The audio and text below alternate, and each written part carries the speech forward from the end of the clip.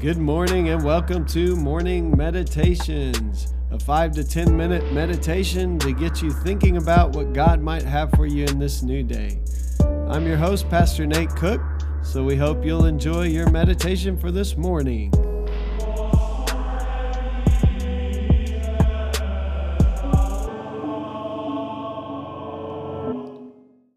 Hey, this is Pastor Nate, and this is your morning meditation. It is Thursday, November the 12th, 2020. Today we're going to be in Isaiah chapter 61, and we're going to read verses 1 through 3. The Spirit of the Sovereign Lord is upon me, because He has anointed me to proclaim good news to the poor.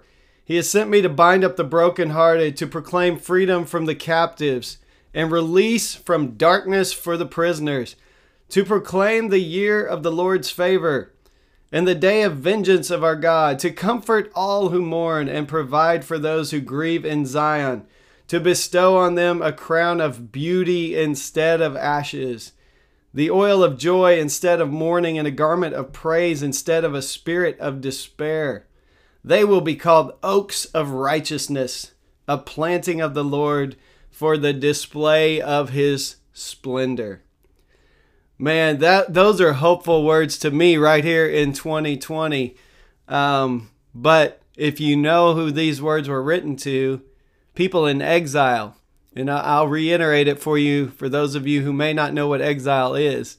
Exile was this place where Babylon came in and conquered Jerusalem, ransacked the temple of God over a 10-year period, starved people out.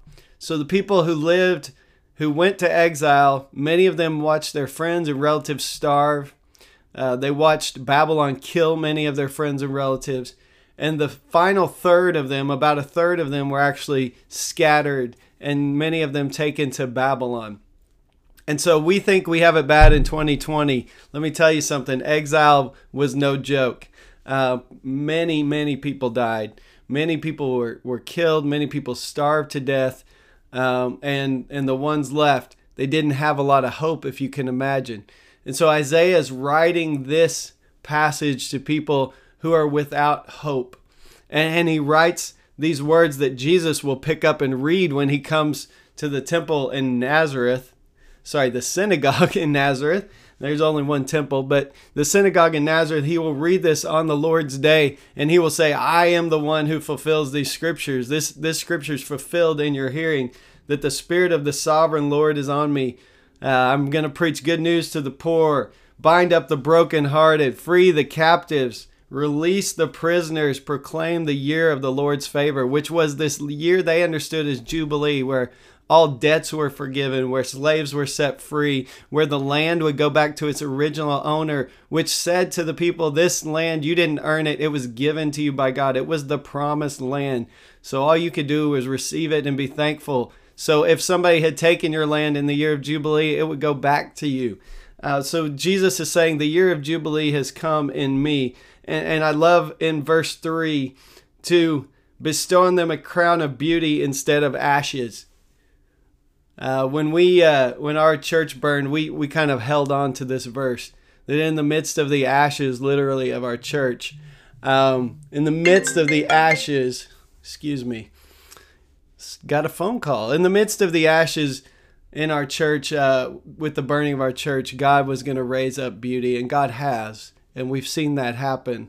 And so in these times where we have mourning and we have ashes, God always brings good.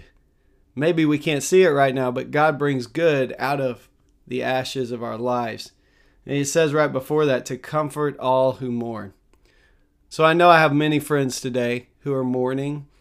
I know during this time of COVID that we are losing relatives and loved ones. I want you to know you're not alone in that. I want you to know that the people of God in exile understood that even more than we did. We often think this is the worst time in history, but if you can imagine a third of our country being murdered by an invader, a third of our country starving to death, and there being a third left, think about the lack of hope that would exist there. And in the midst of that, God sends his prophet to promise that he hasn't given up on his people, that there is hope, that there will be this one who comes to comfort those who mourn, that comes to bring beauty out of the ashes of our lives. And even in our death, we believe in resurrection and new life in the new heaven and the new earth. And this one is for us, Jesus, who came, who God in the flesh, who reconciled us to God, made us right with God so that we can know God, so that we can live with this one who brings beauty out of the ashes of our life. And so Henry Nouwen has a short little devotional today about the cup of sorrow and the cup of joy. When we are crushed like grapes, we cannot think of the wine we will become. I like that. For us Nazarenes, we're teetotalers, so we cannot think of the grape juice we will become. I'm mostly joking there. The sorrow overwhelms us, makes us throw ourselves on the ground, face down, and sweat drops of blood. He's referring to Jesus in the garden there, who sweat drops of blood when he was facing his own death. Then we need to be reminded that our cup of sorrow is also our cup of joy, and that one day we will be able to taste the joy as fully as now we taste the sorrow. And so the promise from God today to you and to all who will trust in him is, if you're in the midst of being crushed today, the wine that results will be great tasting. If you're in the ashes today, the beauty that God will bring will be something you couldn't even have imagined. To a people who have lost hope, don't give up hope, because God specializes in taking ashes and making beauty. It's sometimes in the crushing that the real wine of joy is released in our lives. We wouldn't even know what joy is if we had never experienced suffering. Suffering actually helps us to realize how much good God has poured into our lap. And that God can take the worst situations, because sometimes people do things to us that God would never dream of happening to us. God would not want us to have to go through. But we live in a world of free choice and free will, and so people will be able to hurt us. But God promises, even in the midst of the pain, that he will raise us up, and he will bring beauty out of the ashes. He will bring joy out of the mourning and the sorrow, and that God will bring a new day in our life if we'll just trust in him. And even in our death, it's only through our death that we can be raised to eternal life and new life, where we see God not through a glass darkly, but we see him face to face.